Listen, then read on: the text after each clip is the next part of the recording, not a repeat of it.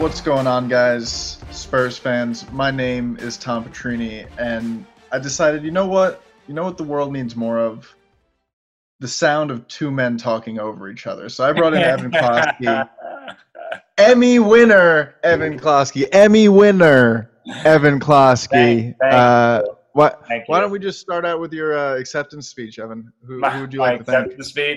acceptance speech is I went 0 for 11 in nominations before finally coming through on the 12th try. So perseverance is a virtue. Same with persistence, however the saying goes. But I do appreciate you giving me a shout out there, and it was a nice honor to receive, and a nice team win for Ken's Five. So in the sports department. So it's cool. It was a cool moment. Hey man, you don't need to put that shooting percentage in Twitter bio. It just says Emmy winner. And it's pretty cool that I went from a year ago, like building my own podcast and YouTube stuff, to now having, the Robin of my Spurs podcast be an Emmy winner. That's pretty cool. Yeah, it's like my sidekick. Before you grab that in, I mean, it starts. Maybe you get a Murrow. Who knows when that's going to happen? Soon, I'm coming, but it's just great that my sidekick has won one now, so that's pretty cool. Well, you're it's the Spurs off season. I am, but at least I'm a funny clown. Lovable clown too. So, yeah. I think people like laughing at me. So let's start talking about this Spurs off season. Mm-hmm. We have watched a lot of good basketball in the bubble. Has anything that you've seen in the bubble made you say, okay, the direction of the league is so clearly going this way, the Spurs need this in the draft? No, mostly because I don't think the Spurs are necessarily knocking on the doorstep to be, an inch away from a title in that sense. Like if you're the Clippers, you need to find a way to beat the Lakers and evidently the Denver Nuggets as well. So it's a little bit different when you're sort of game planning a piece or two away. For the Spurs, they just need to draft the right guy who is going to help elevate this bunch and put them on a path to eventually get to those title chances. So we know that San Antonio is maybe a couple of years away before actually contending if everything blossoms the way it should be with some of the younger players. So no, in terms of the Spurs, absolutely not. When it comes to general thoughts of the bubble, though, Jamal Murray just has absolutely stole the show in his ability to elevate Denver. He has always been this guy that inconsistent maybe is the best word. Obviously, Spurs fans remember that series a couple of years ago where, San Antonio and Denver went 7 games, and Jamal Murray that year, just like most years, like when he did well, Denver won. When he stunk, they lost. And he's been sort of that player for the Nuggets. And I mean, we never really knew his ceiling, and just seeing the bubble play from him, it's like, oh my goodness. Like Denver. Yeah.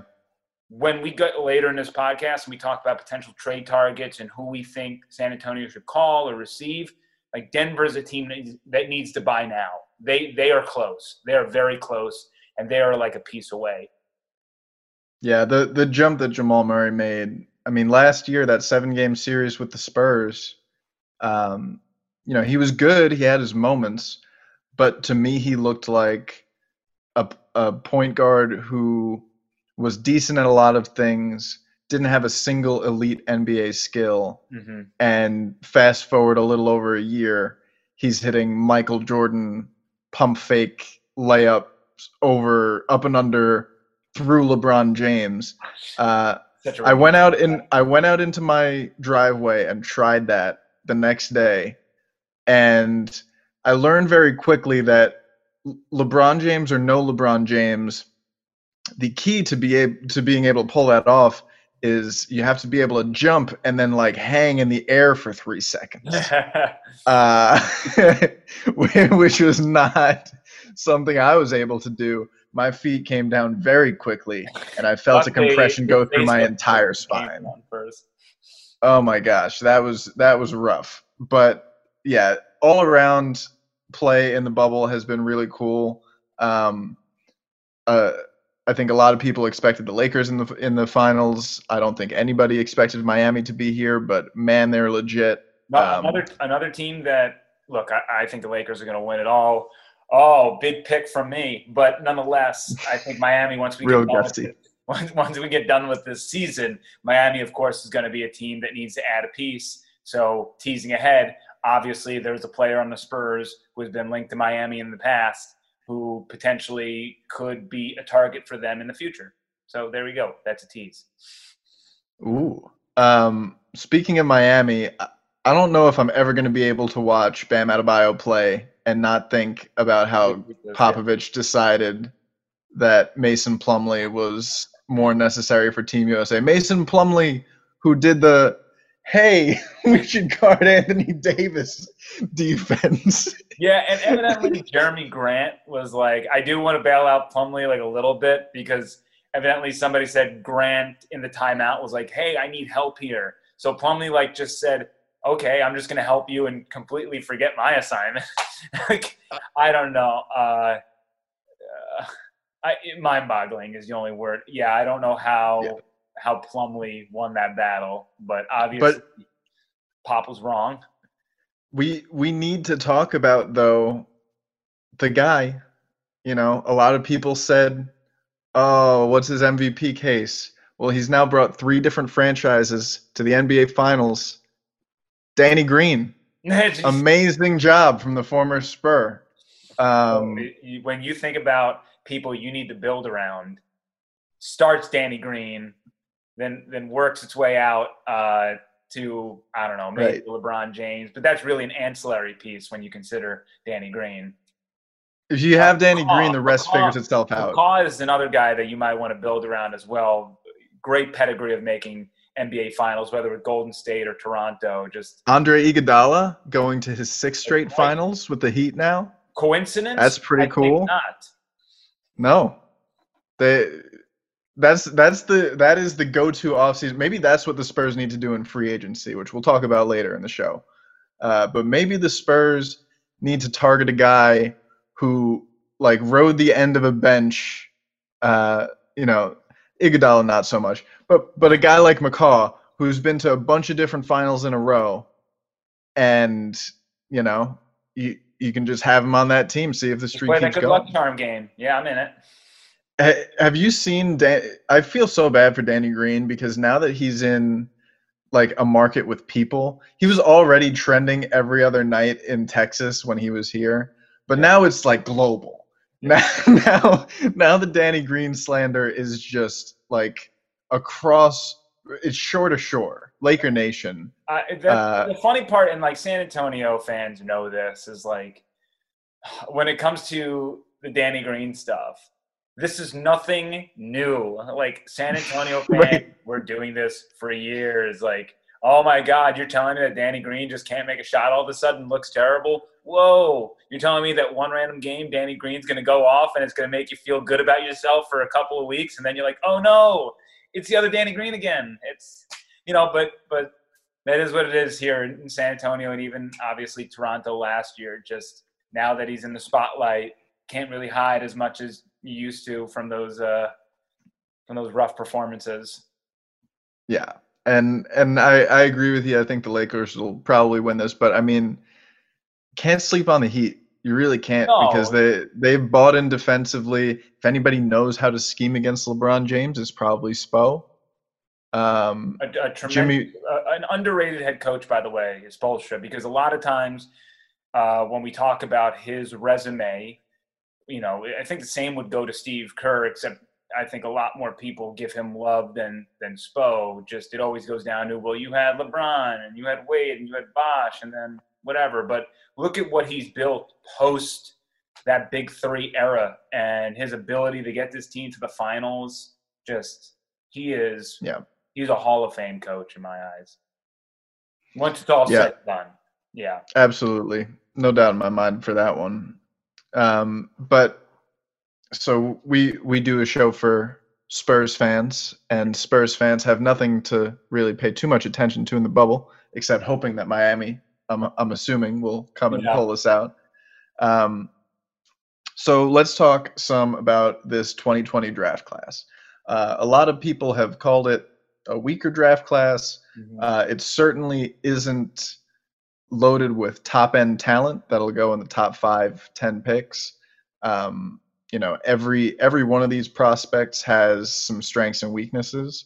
But I think for the type of player that the Spurs are going to be looking for, for the type of player that the Spurs need, B, type of player that's probably going to be available at 11 because we know they're going to pick there unless they trade. Um, I think this draft is full of guys that the Spurs could take at that point and make a good amount of their fans happy, and have it going in the right direction. But first, let's talk about guys who are projected to go a little higher in this draft, who the Spurs would probably have to trade up to get. Mm-hmm. Who are some players in the top, 5, top 8 consensus in mock drafts that you've seen that you think would be good fits for the Spurs? Yeah, so I was scouring a bunch of mock drafts before doing this podcast just to sort of have an element of who is a consensus top 5, who is a consensus top 10, which essentially would be out of the world for the Spurs to get. And I just want to make this point before I go into that. You mentioned how this is like the whole arc of this draft is like, this is like the weakest draft in like forever. And as you mentioned, from the top, absolutely, there are no superstars coming out and like, hey, this guy is going to be an all-star, game changer, turn around a franchise immediately once he steps onto the court.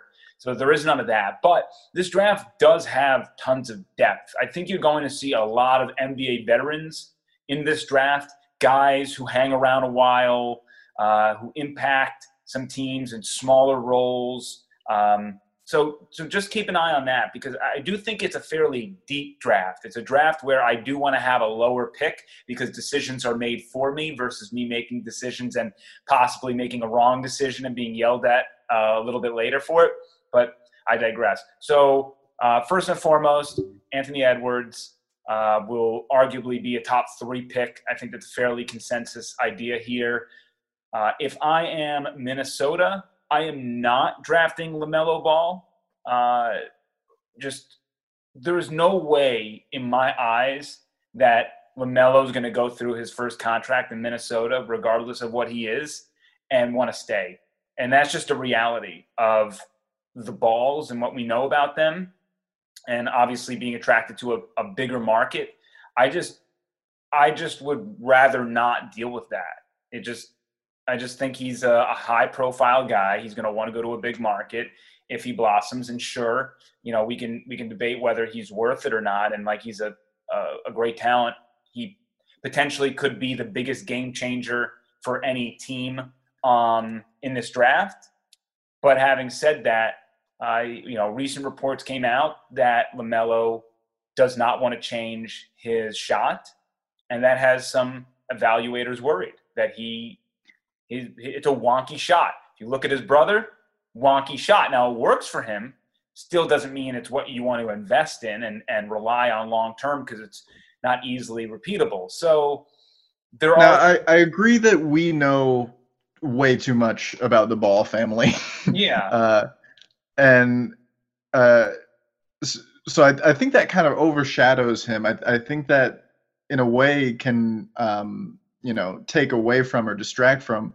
He's a really special basketball player. He is. At his size, and if he ever does figure out how to make that shot go in the hole, mm-hmm. and if his shot gets even close to how good he thinks it is when he lets it go, he's going to be a really dangerous player. And natural guard skills. He's 6'8". He's probably going to get bigger. I mean, there's a lot to like about LaMelo, and I say all that stuff because he's a consensus top 3 pick. He's not dropping out of the top 5, and arguably he should be the number 1. I'm kind of making a devil's advocate argument as to why Minnesota might not want to go with him. So we'll see what happens there. There might be, to me, you might be able to, if you're the Knicks, trade with the Warriors to go up and get LaMelo. I think, that marriage might be a total mess, But I think it's something where if you're the Knicks, you need a name. You certainly need a guard.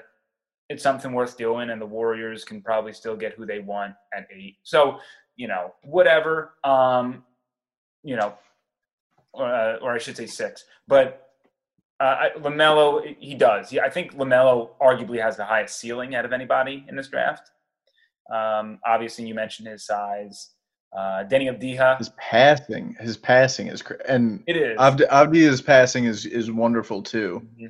Mm-hmm. Yeah. Let's talk about Denny, because I mean I know he's a guy that a lot of Spurs fans have been thirsting over. I think maybe some of that thirst has helped him shoot up the draft boards. All these evaluators are only looking at Spurs Twitter. Who are we excited about?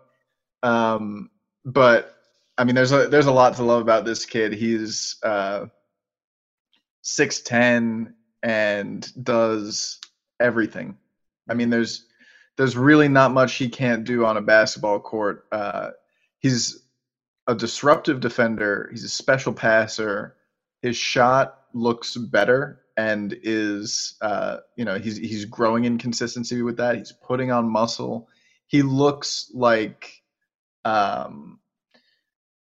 he's not too far from the most refined possible version of Luka Šamanić, in my mind. Like he's very, very crisp, and so I understand why Spurs fans want him. I just can't see him dropping out of the top 10. Not dropping out of the top 10. I think he's for sure going top 5. Like late as possible is going to Cleveland. So I think if Cleveland can get him, they're going to get him. So and I don't see Atlanta passing on him. Yeah. So I mean, I don't see him out of the top 5, and I know how much Spurs fans love Denny. I love Denny too. I've always said I don't love Denny as much as everybody else. I think Spurs Twitter and Spurs Nation is very much like, I want Denny, like let's trade and get Denny, and he looks like a Spur. He plays like a Spur. Yeah. If the lottery would have worked out a certain way, we would be here talking about Denny for an extended period of time, because I think he would be a legitimate pick for the Spurs. But as we mentioned before, this draft is not built at the top of guys who we think are going to be necessarily world beaters. And it makes zero sense for the Spurs to trade up and trade assets to get Denny, because I don't think Denny is that much better than what they're going to get, or he's worth the assets you're going to give up. It's just, I think a big concern, right, is his free throw percentage. That's always the trendy thing to look at. I think for the longest time, I think he's like just above 50% or something.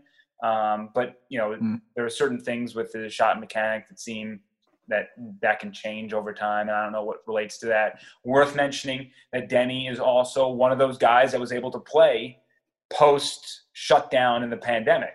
So where all the scouts and evaluators have to sort of use the game tape that they've had on college prospects from last year and not really get these updated videos, which they will sort of get now with the new combine that they're setting up. The NBA is running the combine. You have a list of like 20 guys that will be able to come in and do some stuff. No team personnel can show up, but you'll get like a 45-minute session with video. So you're going to kind of get a little bit more knowledge. It's still going to be a very diluted sample size of what you normally get in the pre-draft process.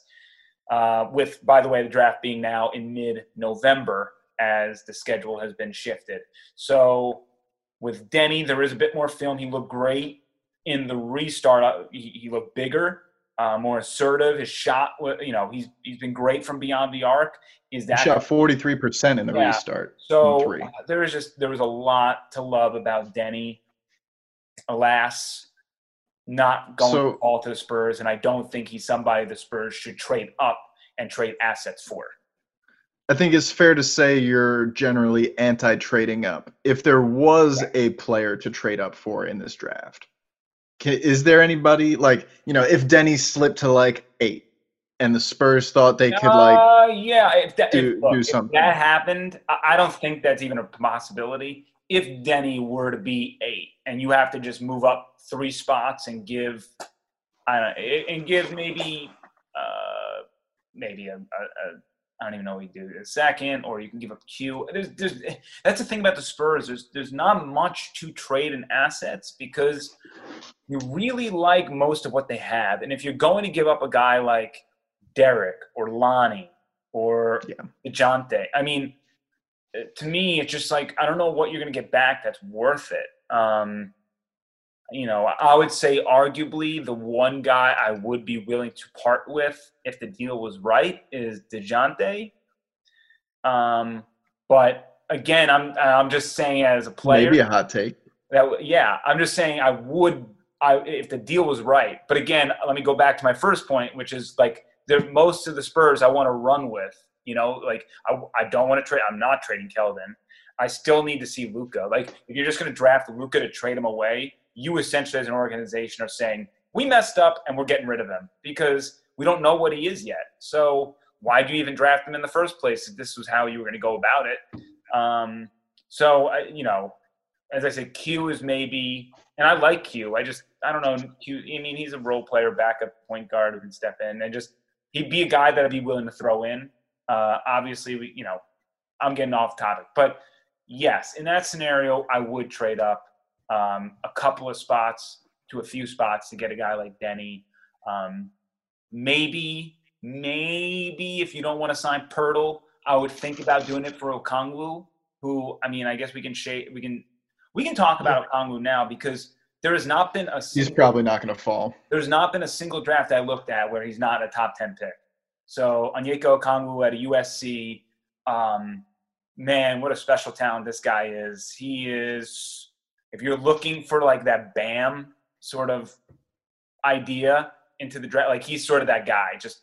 And not to mention, again, a free throw percentage at 76%, I believe, like somewhere in the mid 70s. Like he's got a good shot.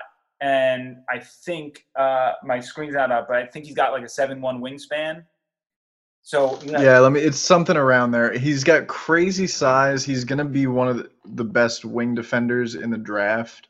Correct. 6'9", 245 pounds, 7'1" wingspan. Mm-hmm. He has the foot speed to stay in front of a lot of guards, and he has the size and length to check a lot of centers. He's like, and he averaged 16 points, 9 rebounds, and almost 3 blocks a game last year at UHC. So, I mean, beast interior player.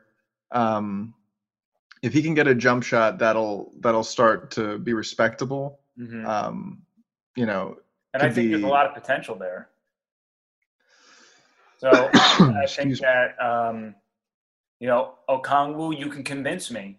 If you are the Spurs and you believe Okongwu is the guy for you, you can convince me that he's worth trading up for a few picks and potentially, I mean, you'd probably have to trade a conditional first rounder and just, make it, protected for a few years or something and do what you got to do. But I would potentially be on board for that because I love Okongwu. I think he is one of those guys that is a fairly safe pick. So yeah, he has a very high floor just based on his defensive intensity and switchability and impact on that end. Let's talk about a guy who's sort of the flip side of that coin. Also 6'9", also wingspan over 7 feet, also 230 pounds. But this guy is an offensive threat and really needs to work on defense. His name's Obi Toppin out of Dayton. And most of the mock drafts that I've seen have him in the top 10. He could theoretically slip because he's already 22 years old. And like I said before, he's got some shortcomings on defense. But he has the size to be very effective on that end if he starts paying attention. The reason to draft him is because he averaged 20 points per game, 8 rebounds per game. And, I mean, talk about a do-it-all, pick and roll, pick and pop big. Um, he shot almost 40% on threes on over 2 attempts per game, and just a nuclear-powered lob threat. Mm-hmm. Throw it anywhere near the rim, and he's going up to get it and slam it down. One of the best dunkers in this draft. He reminds me of Blake Griffin on that end of the floor, but not even like college Blake Griffin, like learned how to shoot the ball Blake Griffin, and like knees still work Blake Griffin. So it's it's it's cool watching him play. I would love to see him running pick and roll with some of these Spurs guards. I mean, it would be really cool to see.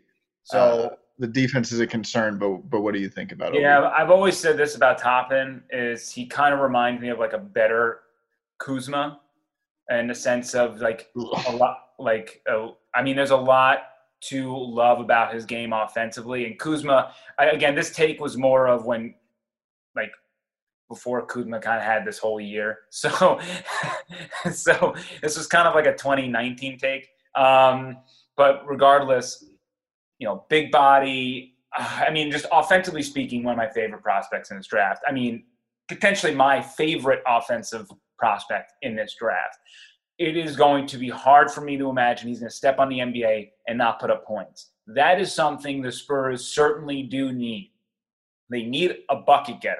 So if Toppin would in some way drop, which I think I've seen in one draft him drop in a mock draft, don't expect it. But if he were to draft, I think he would be somebody worth considering because I think the Spurs need that engine offensively. They have a lot of guys who can help out, and I don't know if they necessarily have that star player to deliver baskets for them.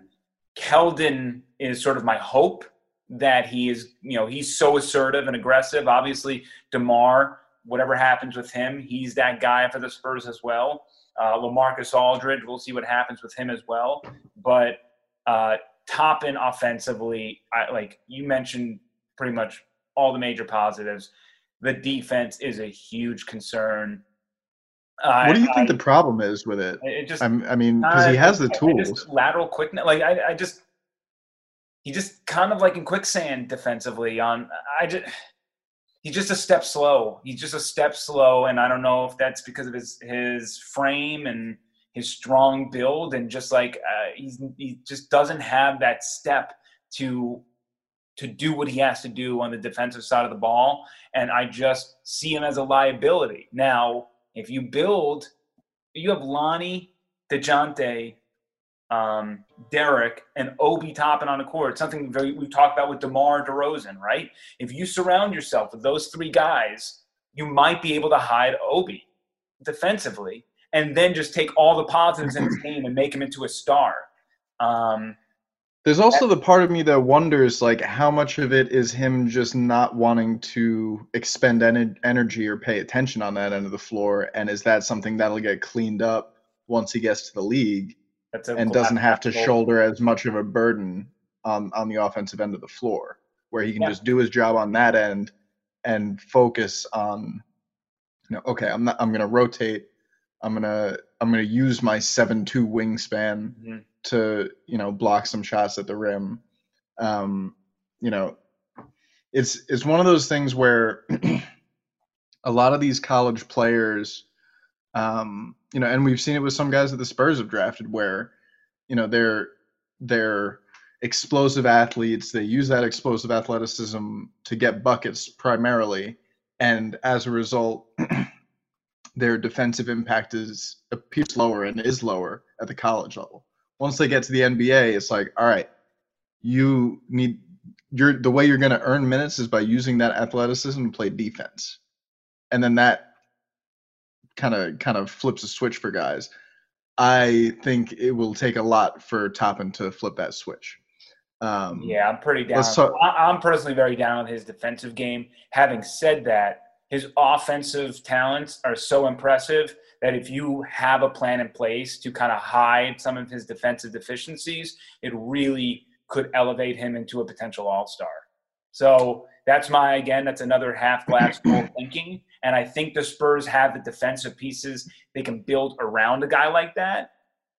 But just understand what you're getting. And I'm not so sure that he's going to be able to figure things out on the defensive side of the ball. So you're just going to have to make a good game plan there and just accept what he gives you and take the good with the bad. All right. So another guy that we need to talk about who only played a couple of college games, James Wiseman, 7'1" center, has drawn some comparisons to David Robinson. What have you seen out of this guy in the limited tape, and what are some things to like? What are some reasons he might fall? So my thing about Wiseman is he actually could be an all-star, like one of the few guys in this draft where I'm like, I can definitely see this guy being at least a 1 or 2 time all-star. The difference being is I don't know his ceiling. We've seen this now in the modern NBA. Like, okay, you have a guy like Hassan Whiteside, regular season, just awesome numbers, great rim protector, one of the best defenders. Rudy Gobert too, same thing. There is value with that. Then you get to the playoffs and kind of exploit it a little bit. So I don't know how good it is to invest so highly into a big man who can't necessarily do much else. Like, I mean, maybe his shot comes around, and if he can hit those mid-range jumpers, that certainly puts him into a totally different category as some other big guys. I mean, it's like, Pirtle can't do that. Gobert, I mean, Whiteside, like a lot of these guys are not really hitting outside shots. So my biggest question mark is his ceiling. Is he really going to be able to take over games at the next level? I just don't think so. But having said that, he is one of the best rim protectors in the draft. I have a hard time imagining he's not going to have a solidified role with a team. I think he would work great with a team like the Warriors. But, for like, if I'm thinking about the Spurs though, it just doesn't make much sense. I'd rather just go later in the draft for a big player. Like there are a few other names out there. I'd rather just wait until the second round. And it just is like, these are not guys I want to like rally around as like, hey, they're going to really deliver us and put us over the edge. I don't see that in Wiseman. I just see a very good player who's going to help a defensively deficient team. I think the thing with Wiseman is, like you said, he's right now in that category of more limited role big men. He could be very, very good in that role. But there are a lot of questions about, his will to play the game that I've seen. The way things went at Memphis was messy. He only played 3 games. Yeah. And it was eligibility stuff. So it was weird, and I don't even really put that much weight into it, honestly. Just the rough part is that in high school he was such a dominant force. Like, I don't know how seriously he had to play. Right? Like, it's just he's going essentially from high school to the NBA, which tons of players have done previously. That's not a big surprise that someone can succeed like that, but there's going to be a learning curve, and he's going to have to figure out his role within the bigger picture and understand that he is not going to just waltz right in and dominate everybody around him. It's a different kind of role in the NBA. And if he can flash some range, I think that would greatly improve my position on him. We don't necessarily have to think about that with the Spurs and drafting him. It's a pass for me. And I think, think about a team. Honestly, think about a team like the Timberwolves, like shot in the dark, Timberwolves, the Hawks. Like, these are teams that just suck defensively. They could really use a rim protector. They could really help them a lot. So would that be reaching? Totally. But would he fit in their system? Yeah. So what's the difference? I mean, I wouldn't hate that pick from the Timberwolves. Like, in this draft, there's no Zion Williamson that they're passing up. So it's like, oh, they passed up Anthony Edwards. Oh, they passed up LaMelo Ball. Whatever. I mean, Wiseman's going to come in and be effective. I hear what you're saying with the jump from high school to the NBA, especially for a player like him, right? Like, high school, a 7'1" muscle-bound freak is the best player on the floor 99 times out of 100. In the NBA, that's a center. So it's definitely going to be. I think his skill set is going to be one similar to Ayton, right? Where even if he irons out all of those other parts of his game, he's still going to be more of a role player. Right? Yeah, that's exactly. So, Ayton's a great example. Like, is Ayton a bad player? No. Are you bragging about having Ayton? No. So it's like, that's just the way I feel about Wiseman. I don't want to like knock him and say he's a bad player. That's not what I'm doing. It's just like, I don't see him being this earth-shattering player. He's going to be a good piece. He'll be a good piece. And that's, for some teams, he fits way better than others. And he can certainly fit for the Spurs in that role. I just would rather swing at some other pieces. Let's talk about a couple of guards that are still on our imaginary board here. We've got Tyrese Halliburton, French Manu, who our ill co-host Jackson Floyd has verbalized that he wants very much, and that's Killian Hayes. Love Killian Hayes. And Cole Anthony. These are three guards that have a lot of hype around them. So what do you think about these three guys? I'll be honest, I have been focusing more on wing players. Yeah. So I've said this before in the past as well. When it comes to me and the Spurs and their draft strategy, I'm not somebody that says they have to take wing. They should just take the best available player. That's the way that all small market teams should work. Having said that, I do think I look with a wing mentality when thinking about San Antonio. But a guy who I would be throwing in people's faces on Twitter, just being like, "Hey, you got to give this guy a chance," is Killian Hayes. Killian Hayes is a remarkable talent, just really an electrifying player. The big knock is that he is so lefty dominant that that's a problem. Now, he is going to be at the NBA Combine, so he's going to have a great opportunity to showcase his ability to use his right hand. That is going to be some important video that teams need and want to see. So we'll see what happens there with him.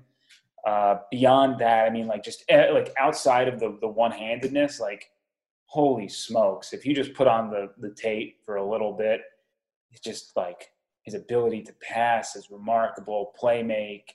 He's got a little sizzle to his game as well. So, I'm just super high on Killian Hayes, and I think you bring in Hayes, and when contracts are, theoretically you can let Hayes kind of work his way into a role next year, and then if you think he is ready to get the keys to the car, you make a trade. I don't know. You figure it out. You find a spot for him.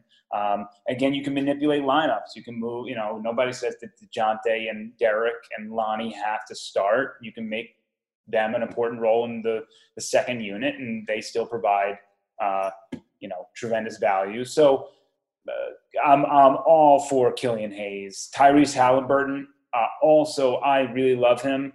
Not as much sizzle in his game, but just if you want to talk about a guy who I think is one of the safest picks in the draft, I think Tyrese Halliburton is one of those guys. Just high IQ, great decision maker, lanky as all hell. I mean, his wingspan. I don't know it off the top of my head, but it's sexy, and he just fundamentally sound. He just plays a really good brand of basketball, and I would be shocked if Tyrese Halliburton was not a very consistent player in whatever role he played. I'm not saying he's going to be an all-star, But I just think that whatever role you give Tyrese Halliburton, he's going to find success at it. And I don't think he's going to bust out of the league. I think he's going to be around a long time.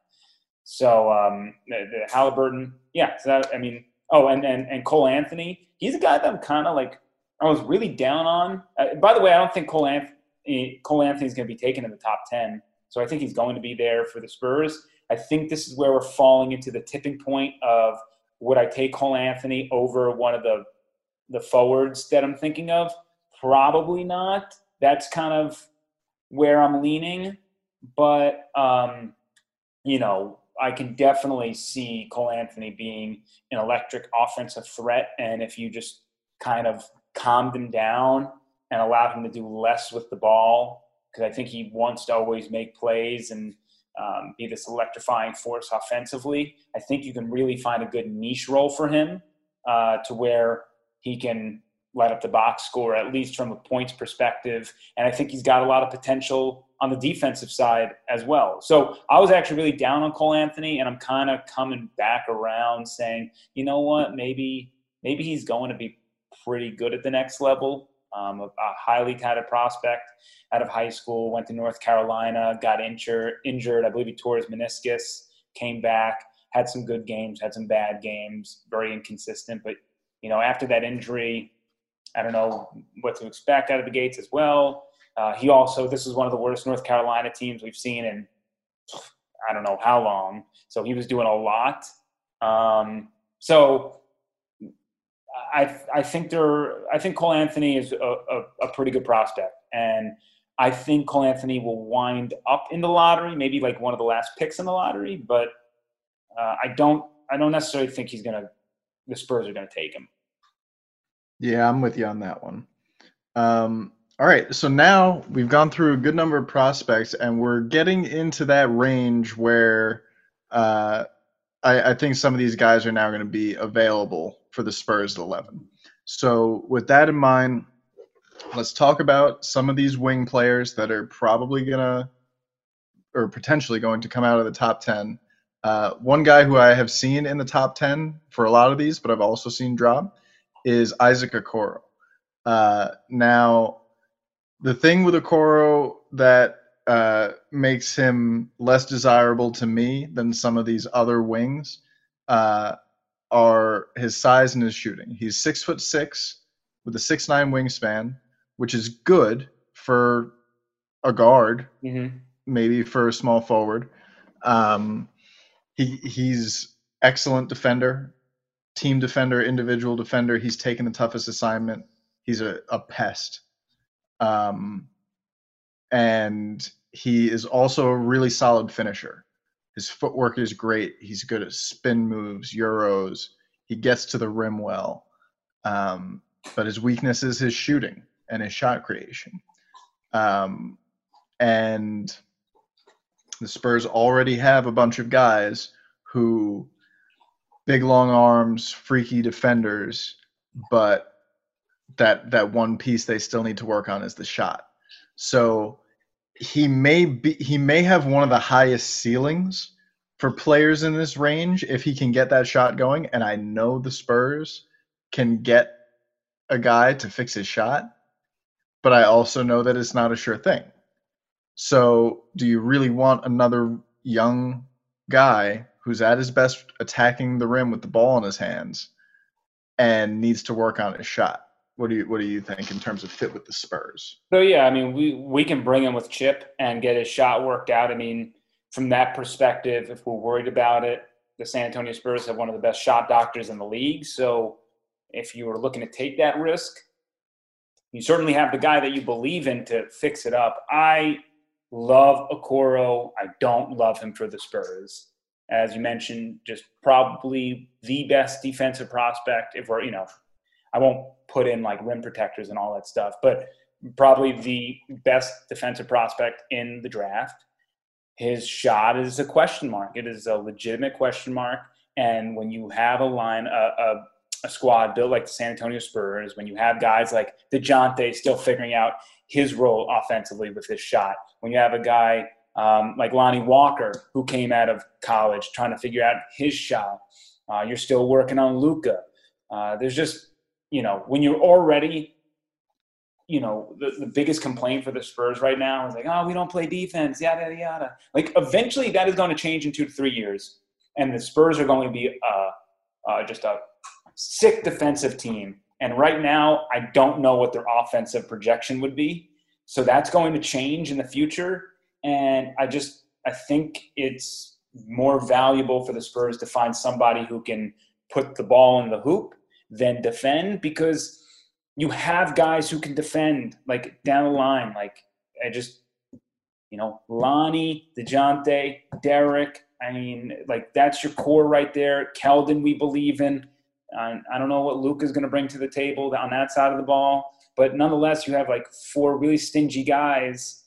And I just don't know, like, Okoro, you just kind of – you're adding some length, and I get that. But I just – for San Antonio, I'm just not on the Okoro chain.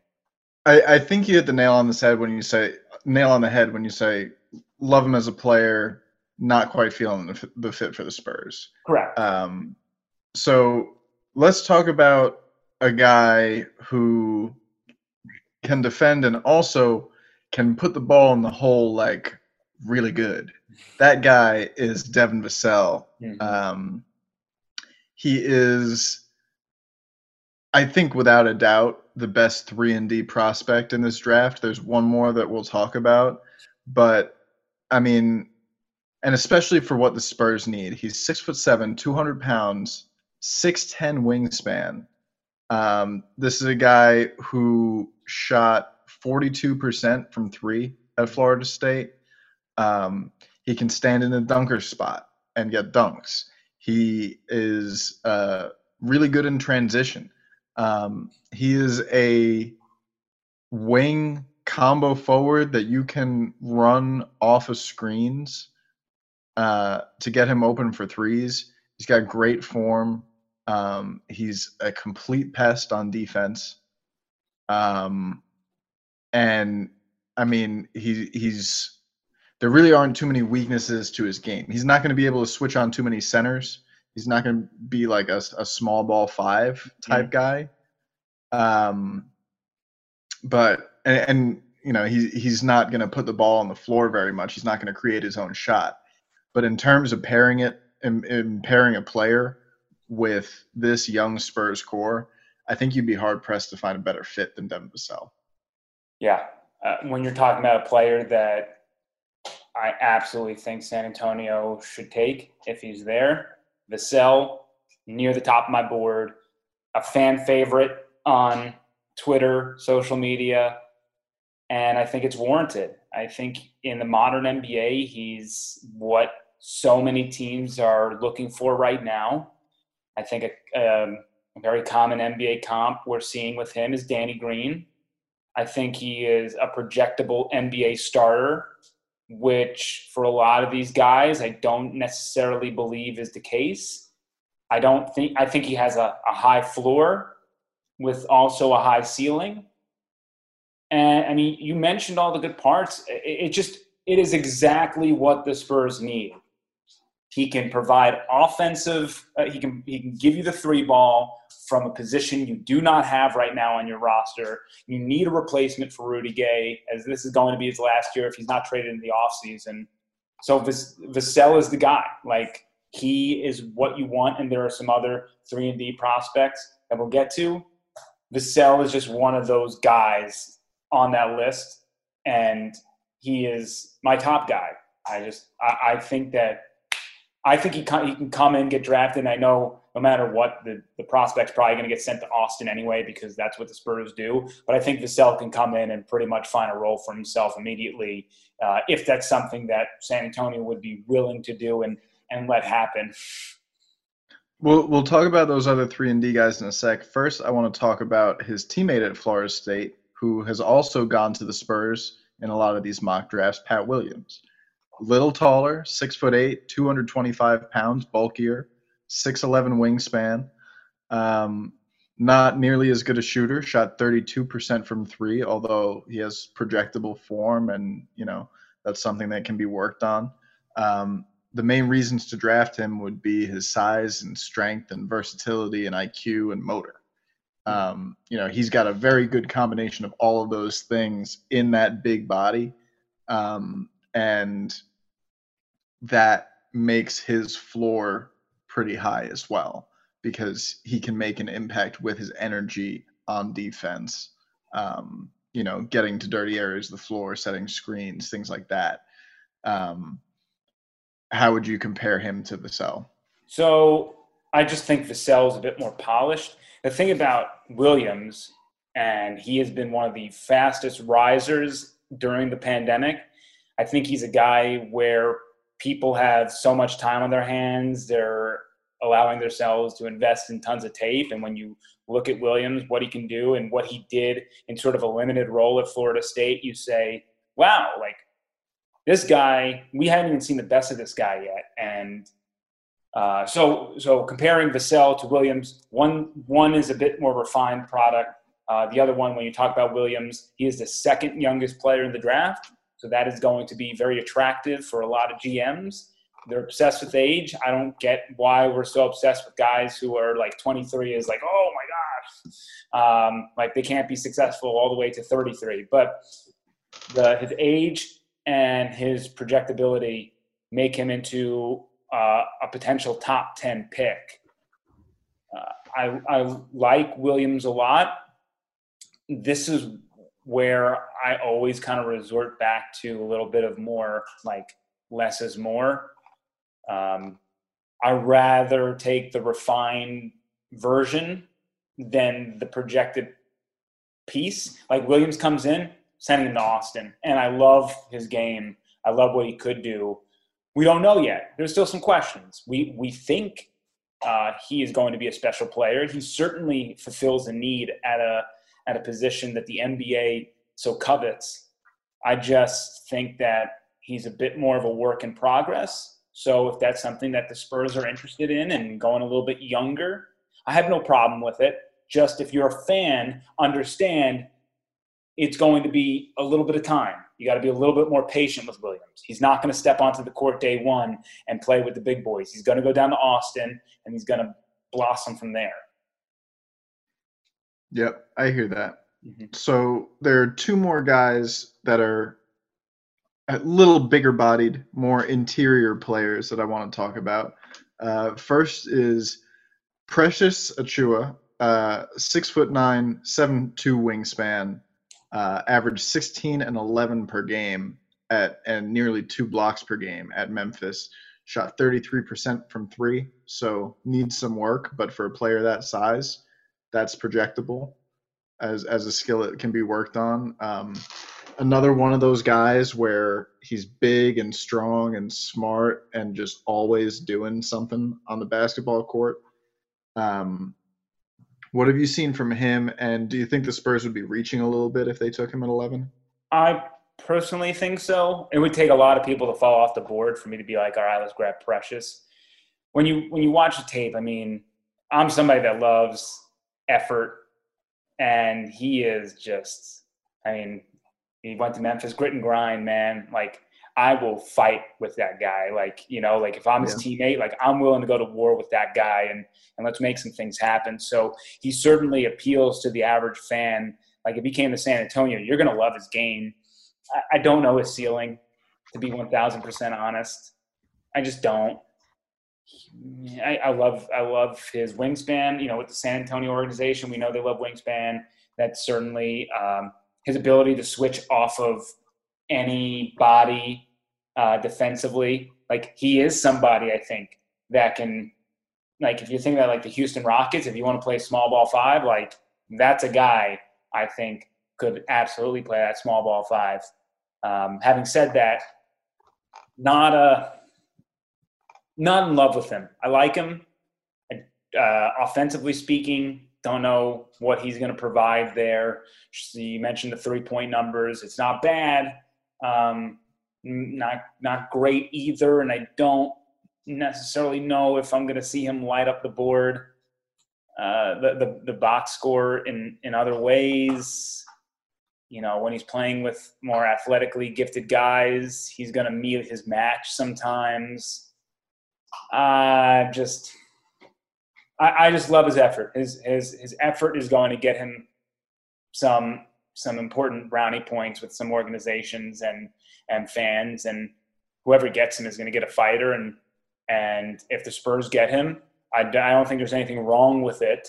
I personally just don't know his ceiling. So I'd rather take some other guys who I think have a higher ceiling.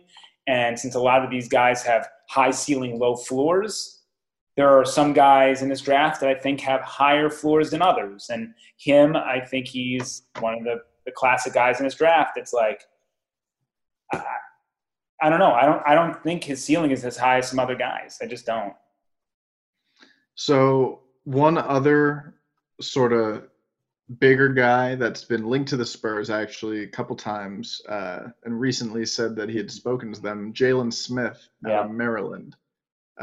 What have you seen from him? I like his 3-point shot. Yeah. And he's a good interior player. So what are some weaknesses? Why isn't he higher on the board? Yeah, so to be honest, I watched a lot of Jalen Smith during like the actual Big Ten season as an Ohio State alumnus. I'm able to see a bit more of the Big Ten. I have not delved like completely into his video yet. This week, the reports kind of like he had an interview with the Spurs. We knew that RC checked out Jalen Smith during the season as well. So I definitely think there is something here in the Spurs organization where they like Jalen Smith at 11 pass. I don't know if they're just hoping he drops. I don't know if they're hoping to trade up into the first round, though trading up into the first round seems a bit odd because now you're taking another guaranteed contract. So you're just kind of trading down, you mean? Trading down. Yeah, my bad. So no. Well, I guess if they trade down, I was thinking they can also expend an asset to trade up to get him, and trade your second and maybe a first later down the road to move up into the later portion of the first round. But I for some reason I haven't really thought about them trading down, and I don't think that's the worst thing in the world. If they were to trade down because they like Jalen that much, that's okay. I'm okay with them getting some assets to trade down to get him. I will say this. I mean, what are they going to get? Like, are they going to get a second rounder? Because to me, second rounders are like fairly worthless in the NBA. Like they are. They're just. We can cherry pick success stories in the second round. We can also cherry pick success stories with undrafted free agents. So I don't know, but Jalen Smith, I love his shot. I love his shot. His defense is tremendous. Will he be able to body up some bigger guys that he might be assigned to? I don't know, but I think, only listed at 215 pounds. Yeah, so I think he needs to bulk up a little bit. But when you talk about a big guy who can stretch the floor and provide a bit of a mismatch for other teams, I think he certainly fits that mold. Yeah, you know what? Like, I gotta watch a little bit more of him, and I gotta think more about the Spurs trading down because I've always thought about the Spurs trading up for picks, trading up in certain scenarios. I guess I'm not the world's biggest trade down guy, but in this draft, I wouldn't hate it. So yeah, I think that's a good point you brought up. I think Jalen Smith would certainly be a target for them with just the amount that I've heard the Spurs are linked to Jalen Smith. Disclaimer also, you're going to hear a lot of people having interviews with the Spurs. I said this on Twitter. Just understand, because the Spurs interview somebody does not mean that they're going to draft that person. It doesn't mean that they love that person either. They're just doing their due diligence, and that's what they're supposed to do, especially during these times where it's just Zoom meetings. So, you know, let them check in. And, you hear stories all the time too. There are teams that don't even interview prospects they like because they don't want that out there in the universe. So they want to let other teams think that, oh, they didn't interview them, they didn't do this. And then boom, how many prospects do we hear like, man, I never even worked out for them and they took me. Like, I don't know, I got to talk with them. We hear it all the time. So just the pre-draft stuff, no matter what sport you look at, there's a lot of smoke, a lot of people trying to manipulate voices out there and, send some screeners. So But I do think the Jalen Smith one's legitimate. We have heard him linked to the Spurs for a while now. Yep. All right, one more guy here. This is a smaller shooter. This guy out of Vanderbilt, Aaron Nesmith, Mm-hmm. 6'6", so projects as a shooting guard, small forward type, smaller small forward, but knockdown 3-point shooter, a decent defender. He's not quite as much of an ace as Okoro or Vassell, in my opinion, and he's a little smaller. So for me, I would prefer Vassell 100 times out of 100 for this Spurs core. And really for most other teams, if I'm being perfectly honest. But Naismith is still a very solid player who will probably make a good impact at the NBA level, yeah? Yeah. I mean, pretty much what you said. The thing about Nesmith is he let's just throw Danny Green back out there, right? Doesn't probably have the defensive ceiling of Danny Green. Similar 3-point shot, though I think that Nesmith has the potential to be a bit more consistent with a bit more flair to his overall offensive game. I think he does have the ability to pop in some other shots, but his numbers at Vanderbilt before his injury were just out of this world from beyond the arc. We don't know how much weight to put into that. It was just 13 games, I believe, and he was obviously going to regress to the mean at some point. I think I don't have it from. He was on a heater. It was like unsustainable. It was over something. It might have been over 50. I think it's like 48% if I remember off the top of my head. Regardless, just insane stuff. I mean, there's so much to like about his ability to shoot beyond the arc, where he's absolutely a lottery type pick. And every report that you read about Nesmith, by the way, like just an absolute leader, a real Spursian type guy. Just nobody says a bad word about this dude. So I think in that respect, if you want to put like those intangibles in, he is like Spurs all the way as far as culture goes. But yeah, I mean, when I talked about this, Vassell, and like, hey, there's some other guys that I would definitely consider at this spot who I like, but Vassell's at the top. Nesmith is one of those guys. Would not hate Nesmith. Would just not prefer him over Vassell. The thing with this draft that should be pretty clear based on our discussion is, if he's a knockdown shooter, he's probably a little on the shorter side. If he's a bigger guy, there are some other areas of his game that he needs to iron out. Nobody in this draft is like can guard 5 positions, can knock down threes, can handle the ball, can play in the interior, right? That guy doesn't exist, right? Wait. Wrong. Incorrect. It's Saddiq Bey. Saddiq Bey is the guy. Saddiq Bey out of Villanova is, in my opinion, the most slept on prospect in this draft. I don't know why he isn't higher on a lot of boards. Mostly I've seen him going somewhere in the 15 to 20 range. If the Spurs took him at 11, I don't think it would be a reach, and I wouldn't be upset about it at all. Because this guy can flat out shoot it. Last year at Nova, his sophomore season, he shot 45% from 3.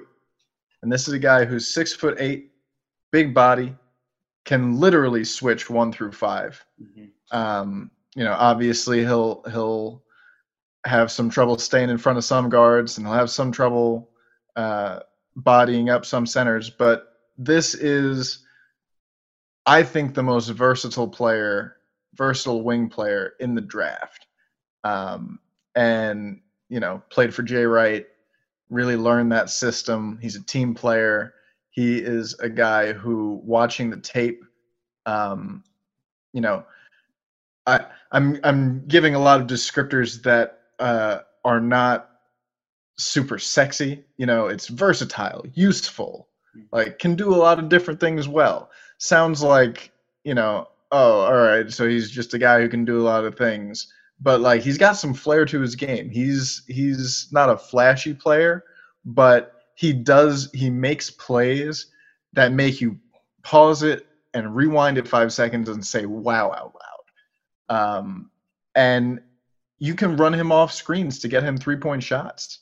I would love to see Saddiq Bey play alongside this Spurs team. He might not be as high on a lot of boards as a guy like Devin Vassell, but I mean, I would love to see it. What have you seen from Saddiq Bey? So yeah, you're the Saddiq Bey guy, so obviously I'm not going to top that. Here's my thing about Saddiq Bey is you want to mention Jay Wright and Greg Popovich have a connection. So if there is something building there, you know that those two are going to be able to have a conversation and get really the down low about Saddiq Bey. Jay Wright ran everything through Saddiq Bey in the clutch. He was their go-to guy, just their absolute unquestioned leader. Whether they need to stop defensively or bucket late, they went to Saddiq Bey. That means a lot. So that's very important. Certainly a guy who I think is going to make an impact at the next level, hang around a while in the NBA, a fairly safe choice in that regard. My one thing about him is I don't know if he does anything great. I think he does a lot of very good. Now, we started this whole thing off with Jamal Murray, who we thought was in that same world as well. Doesn't mean that you can't eventually become great, and you see a lot of the potential to be great. Just for me right now, you kind of have – it's just like versatility is a great word, but there is nothing for me that jumps out consistently saying, man, like this is an elite skill. So that's my one overarching like negative, I guess, is that I don't see anything necessary that is like A++. But I like him. I definitely like him. So I won't. You know what I would say that skill is? It doesn't jump out on a lot of the tape, but I saw after watching a whole bunch of it, going down a rabbit hole, I saw a video where he went through some of his tape and talked about what was going on, the scheme they were using, why he did certain things. And I think that his elite skill is understanding the game of basketball.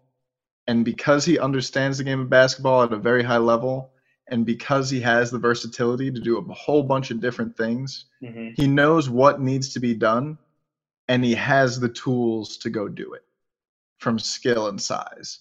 So I think that's his elite skill, and I think it's one that the Spurs would love to work with and have in the locker room, and have him learn the system and be a part of it.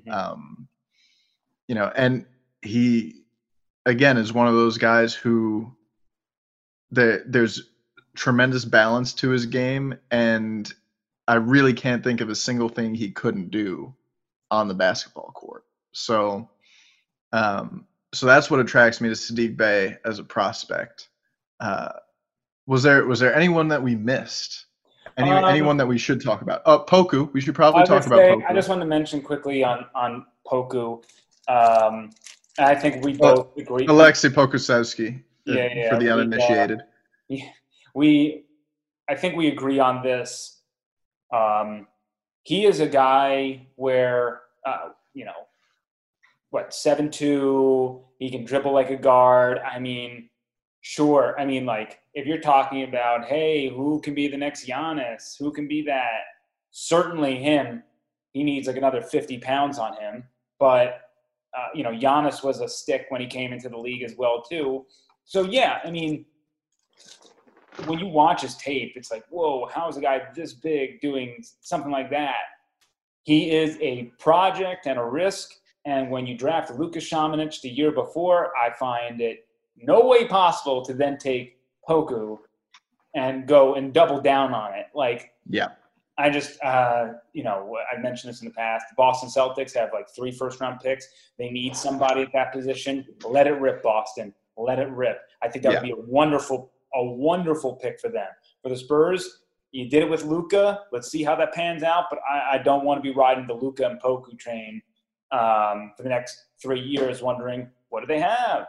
So that's just agree. I'm with you all the way. The thing with Poku is there's like 15 minutes of tape on the guy total. There's really not much there. He's like a unicorn in the wild. A unicorn in the wild.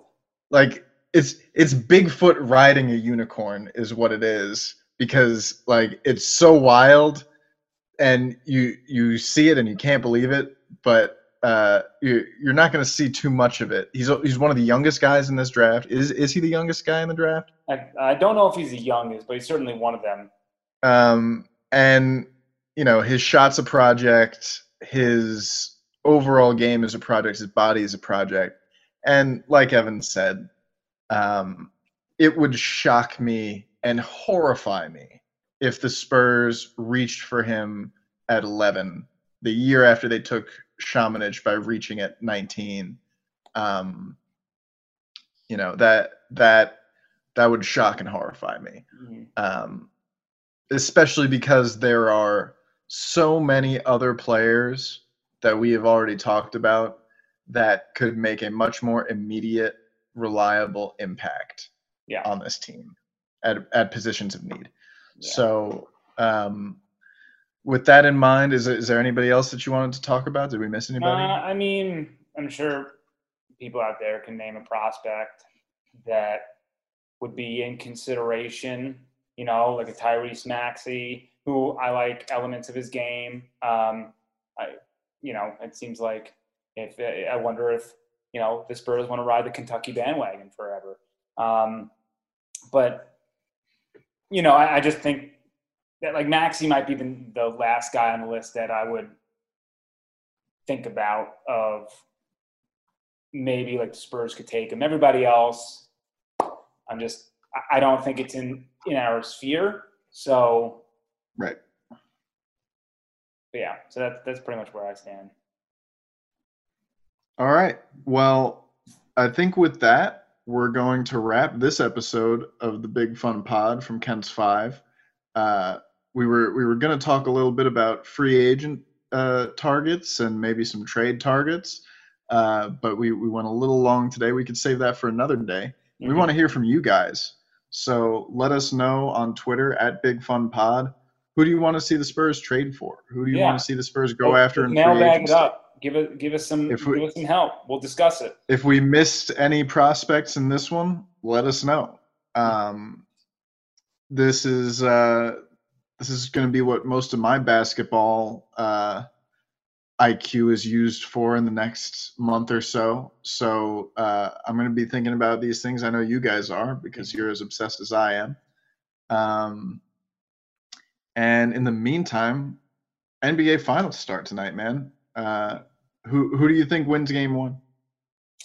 Lakers. I'll do Lakers. I have the Lakers winning like 5, so I'll go with the Lakers and go with the odds. But I wouldn't be surprised if it's a close game. Lakers, outside of last series against Denver, I mean, they really haven't been good in Game 1, so we'll see what happens. You know what? I'm gonna go spicy. I think the Miami Heat shock the world here. Okay. I think hot takes would be phenomenal. I think they win in 6 games. Okay. But you think the Heat win the series in 6? I think the Heat win the series in 6. Okay. I think Bam Adebayo is going to put Anthony Davis in a blender. In a blender? I don't want to hear any more of this Anthony Davis-Tim Duncan comparison. I need to be at least 30 for that to be a sentence that I hear. All right? And if I ever get to 30, God help us all. All right. Well, having said all of that, this has been a fun show. I'm glad you got that off your chest. This is therapeutic as well. Yeah, no, this is good. This is a safe space. Let's hang around after and chat offline about all of our puppy raising techniques and life problems. Yeah, this damn dog got a ton of energy. Next show we'll bring our doggy co-hosts on as well. Okay, since we're working from home. And Jackson. Yes, yes, Like absolutely. Jackson himself. Jackson can bring his actual baby. Yeah, yeah, yeah. That would be funny. But yeah, with that, I think we're gonna wrap it. And my name is Tom Petrini. You can find me on Twitter at Real Tom Petrini. There are a lot of fakes out there, uh, and we're together on Twitter at Big Fun Pod. Mm-hmm. Let us know your suggestions over there. Yeah. Evan, where can the good people find you on the tweeters? You can find me at Evan Klosky. That is Closky. And yeah, please join the discussion. We would love to have you ask us questions about what you want to see the Spurs do in the offseason. Of course, we'll drum up something big for the NBA draft, but this could be a really exciting offseason, and there are a lot of options out there. You know, Heat, Denver. What are the Pacers going to do with Victor Oladipo? Can the Spurs and Boston maybe do a LaMarcus Aldridge for Gordon Hayward switch? Just take a problem for a problem and just look. I don't know. They need LaMarcus. Spurs could use Gordon Hayward. Let's let it rip. So a lot of intriguing options there that we can have some fun with and see what's percolating. All right, Spurs fans, you be safe out there. Don't do anything I wouldn't do. We'll see you next time. Not a good bar.